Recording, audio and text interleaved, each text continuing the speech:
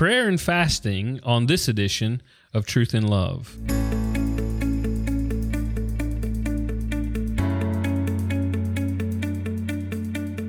I'm Dale Johnson, and you're listening to Truth in Love, a podcast of the Association of Certified Biblical Counselors, where we seek to provide biblical solutions for the problems that people face. Today, I am joined on the podcast with Pastor Brad Bigney, who's the pastor of Grace Fellowship Church in Kentucky. He's been at the same church for 23 years now. Praise the Lord, Brad, for that faithfulness and for the Lord blessing your efforts there at the local church. So excited about that. And then he's been married for 32 years. What a blessing and testimony that is as well. He's one of our certified counselors. Many of you who've been involved in ACBC know Brad well and know his teaching. Well, today he's going to talk to us about this very important subject of prayer and fasting. And so, Brad, we're so glad that you're here to give us some instruction today on this topic. Well, it's a joy, Dale. I was thrilled when I was invited to talk about this because I really do think that for a community of people that are really excited about the Bible, that would be ACBC kind of people, sometimes I sense and I wish that they would be equally excited about prayer, because I think these two things go together. It's God's Word, and as you use it and you are praying and crying out to Him to take out hard hearts, there's some amazing things that we can see happen. But I think prayer is a big part of it. And sometimes most Christians would be quick to admit, my prayer life needs help. You know, sometimes they'll admit, I should read my Bible more. But I think prayer, I hear even a little more sadness. I know I should pray more. Yeah, it's like we know it's in the scriptures, but sometimes we struggle. It is a wrestle. It is a discipline for us to pray. Now, you mentioned that we are people who love the Bible in ACBC. And as we think through anything that we should be involved in and what we should be practicing, we need to hear a biblical basis for that. And so, Brad, could you just talk to us a little bit about a biblical basis for this idea of prayer and fasting? Yeah. I think for me, Dale, I grew up in the church. I was saved when I was 7. I'd been on staff at a good Southern Baptist church in South Carolina for 10 years. And in a real way, in 1995, when I went to do the church plant, I thought, this is a chance for a do-over. You know what I mean? I had a lot of things on my heart, one of them being, all right, let's put biblical counseling at the center as the hub, and every ministry as a spoke from that. But the other thing heavy on my heart is I thought, you know what? What might God do if I really prayed? I mean, you know, I was leaving a church of 600, so of course it's easy to say, I'm so busy and I've got so many programs I don't have time to pray. Then you go to do a church plant and you're like, well, I'm doing it all. I'm playing my guitar. I'm answering the phone. Hello, Grace Fellowship. I'm leading the only small group we have. But I thought, if not now, then when? And I decided I'm going to pray an hour and a half a day before I check email, before I do anything else. And then I set aside 6 days of prayer and fasting that I put on the calendar. And by God's grace, I still do it. They're on the calendar for 2019. So I go away in August for 3 days and plan out my new year. And by God's grace, I still just put it in there. And I've been amazed what God has been pleased to do. I've cried out to Him for everything. Keyboard players, drummers, people we need to leave, offerings, money.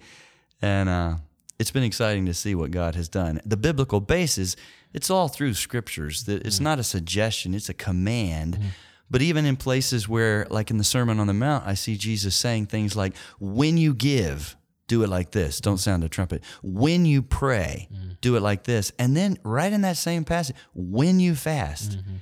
But it's almost like in our culture today of Christians, it's almost like that's very odd. Just a few, maybe just the Green Berets will do that. But Jesus talked about it as this is just right in the center of normal what we would be doing. Yeah, that's right. I mean, He talks about it as it being something that's common to us. It reminds us of our dependence on God and the source of all that we need. And now, you talked about scheduled times of prayer and fasting, and that's critical, certainly as we plan and as we think relative to what God would have us to do. But I'm sure there are other times throughout the year that come up. How do you go about knowing or sensing that this is a good time that I should pause my life and focus on this issue of prayer and devoted fasting to the Lord. Yeah. You know, honestly, there's probably not one right answer, but I have to be honest and say, Dale, I've never added another time. Mm-hmm. I'm a very scheduled guy, and for me, with the size of the church and the amount of travel and if I don't have it on there, it would never happen. Mm-hmm. So that's why I put it on, and then I just have to make sure I guard it, because inevitably when I look at that week, by the time I get there, it's like, oh no way. There's no way I can do that now. And I just say, yep, I'm going to. If I didn't put them on there in advance, I don't think they'd ever happen for me. Mm-hmm. And then every 3 years, I put on there to go away for 3 days. Mm-hmm. And I've got about 3 hours from me, there's a Trappist monastery, a silent monastery where they make bourbon and cheese and don't talk. And I'll go do that. So like next year is on my calendar for December to go for 3 days. And there's nothing quite like going 3 days without talking to anyone but God. That is really sweet and reorienting. Mm-hmm. And as we think about prayer and fasting and its usefulness, not just commanded that we participate in our normal daily life, but its usefulness in the counseling room. There are ways that we can utilize this discipline for our counselees or for us as we're working with them in counseling. Talk a little bit about how you found that to be useful. Yeah. God in His mercy, back to kind of your previous thing, are there times where I think, I need to? In the mercy of God, often when I have a counseling case that it really needs that, it's on my calendar. So probably the one that just stands out in my mind the most, I had a day of prayer and fasting already on the calendar. I was headed over to the cabin where I go. It's about 45 minutes from where I live. And I got another text just from someone how bad that situation was. She hadn't gotten out of bed in 3 weeks. She'd rejected her small group. Everybody that was reaching out, she just rebuffed. She's on a lot of medications and just the biggest mess. So I dropped to my knees as soon as I got settled in there. I had an agenda of what I had planned to do, and I just set it aside. And I began to cry out with my Bible open. I love to read passages and pray them. And I probably prayed and cried out to the Lord for about 2.5 hours for her. Just said, God, please, just you get her, open her eyes. And I kid you not, I'll never forget on Sunday when I finished preaching, there she was in the aisle. And I was like, oh my goodness, well, there she is. And she grabbed me and said, hey, I need to meet with you this week. It shouldn't take long.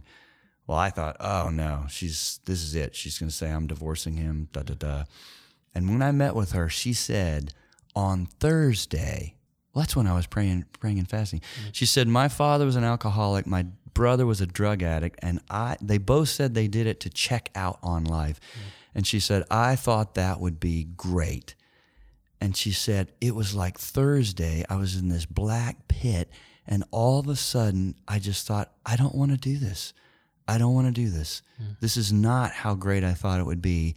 And so then I just began to talk to her about the marriage situation, and she just completely broke and said, yes, I'll forgive. So I got the husband back in the room the next week. Literally Sunday, this past Sunday as I was preaching, I made eye contact with them. They're sitting together. They're still married. And that was a massive breakthrough of the Lord. It was not a worksheet. It was not a booklet by some counselor. It was God. You know, what's interesting as I hear you talk about that is the attitude of Paul consistently when he describes, even in 1 Corinthians, why he chooses intentionally not to use words of eloquence or human wisdom when he's teaching about God, and he doesn't boast in anything other than Christ. He wants people to boast only in Christ. And, you know, in prayer and fasting, we're not doing anything in particular. That's right. We're not coercing God or anything like that. What we're saying is, God, you're the only one who can accomplish these things. And the beauty of the testimony that you just described is, you can't blame that on Brad Bigney. That's right. You can't blame that on anything but the kindness and the grace and the mercy of God to see these kinds of breakthroughs. You know, you have people, Brad, who talk about prayer and fasting, particularly fasting, having to go without food and how weak we feel. And, you know, we tend to focus on how fasting will affect us. Talk about how you've actually experienced a different understanding physically in fasting. I think, especially as Americans, we do not realize how full we stay, and we just kind of are grazing constantly. And I'm not saying it's necessarily to the point of sin, but we do need to keep in mind our bellies are so full so often. Your blood is going there. Even when people talk about how sluggish you feel through the afternoon, there's reasons for that. So what I have found with fasting, whether it's a day or even the times I've done it for 3 days, I've fasted for 3 days at a time for my adult children that are unconverted and for some health situations, is yes, you begin to feel a little weaker physically as far as like when you stand up quick from a chair, but I've still been able to do my job. I mean, I'm not pouring concrete or working with a sledgehammer. I'm a pastor, but it's a clarifying time. My mental clarity and the insights, if I'm reading or studying or prepping, if I'm praying, my mind doesn't wander off as much. I don't start to feel drowsy. It is actually a wonderful time spiritually and for thinking when you are fasting. As we talk about this idea of prayer and fasting, people are listening and they're wondering, man, I want to walk with God. I want to have that type of intense fellowship with the Lord where I devote myself in these ways. What are some tips that you would give to somebody on how to begin this process of disciplining themselves to prayer and fasting? Yeah. The go-to booklet that I send people to, if this is brand new to you, Bill Bright has a little blue booklet simply called Fasting. I think you can get it on Amazon. It is great because it talks about consider health issues if you're diabetic, low blood sugar if you're pregnant, and then he just mentions different types of fast, different ways that you could fast. But also, if you're interested, I have a website, bradbigney.com. Not our church site, but bradbigney.com. If you go there and you click workshops, I've got a workshop on fasting and a workshop on prayer. When you click either one of those links, all my favorite resources that I love to point people to are listed there. I've got some of the favorite ways that I spend a day. If you say, well, what would I do for a whole day in prayer? I've got several agendas and suggestions there and just some good stuff if you're looking for more ideas of how would I get started. Go to bradbigney.com, click workshops, click fasting, or click prayer. And I'll also consider Bill Bright's booklet that I think is still available. Thank you, Brad, so much. This has been a very helpful conversation as we think through this very important truth about prayer and fasting. Thank you, Dale. You're listening to Truth in Love, a podcast of ACBC. This coming year in October, we will be meeting together in Memphis, Tennessee, and we will be meeting together for our pre-conference and annual conference. During our pre-conference this year, we will be focusing on the topic of human suffering and heaven's hope. And by God's grace, Brad and his wife Vicki will be sharing with us about several of their experiences. And we would like to invite you to be a part of that very important time together at our pre-conference on human suffering and having the hope of heaven in view. You can find out more information about that conference and other trainings that we offer at our website, biblicalcounseling.com.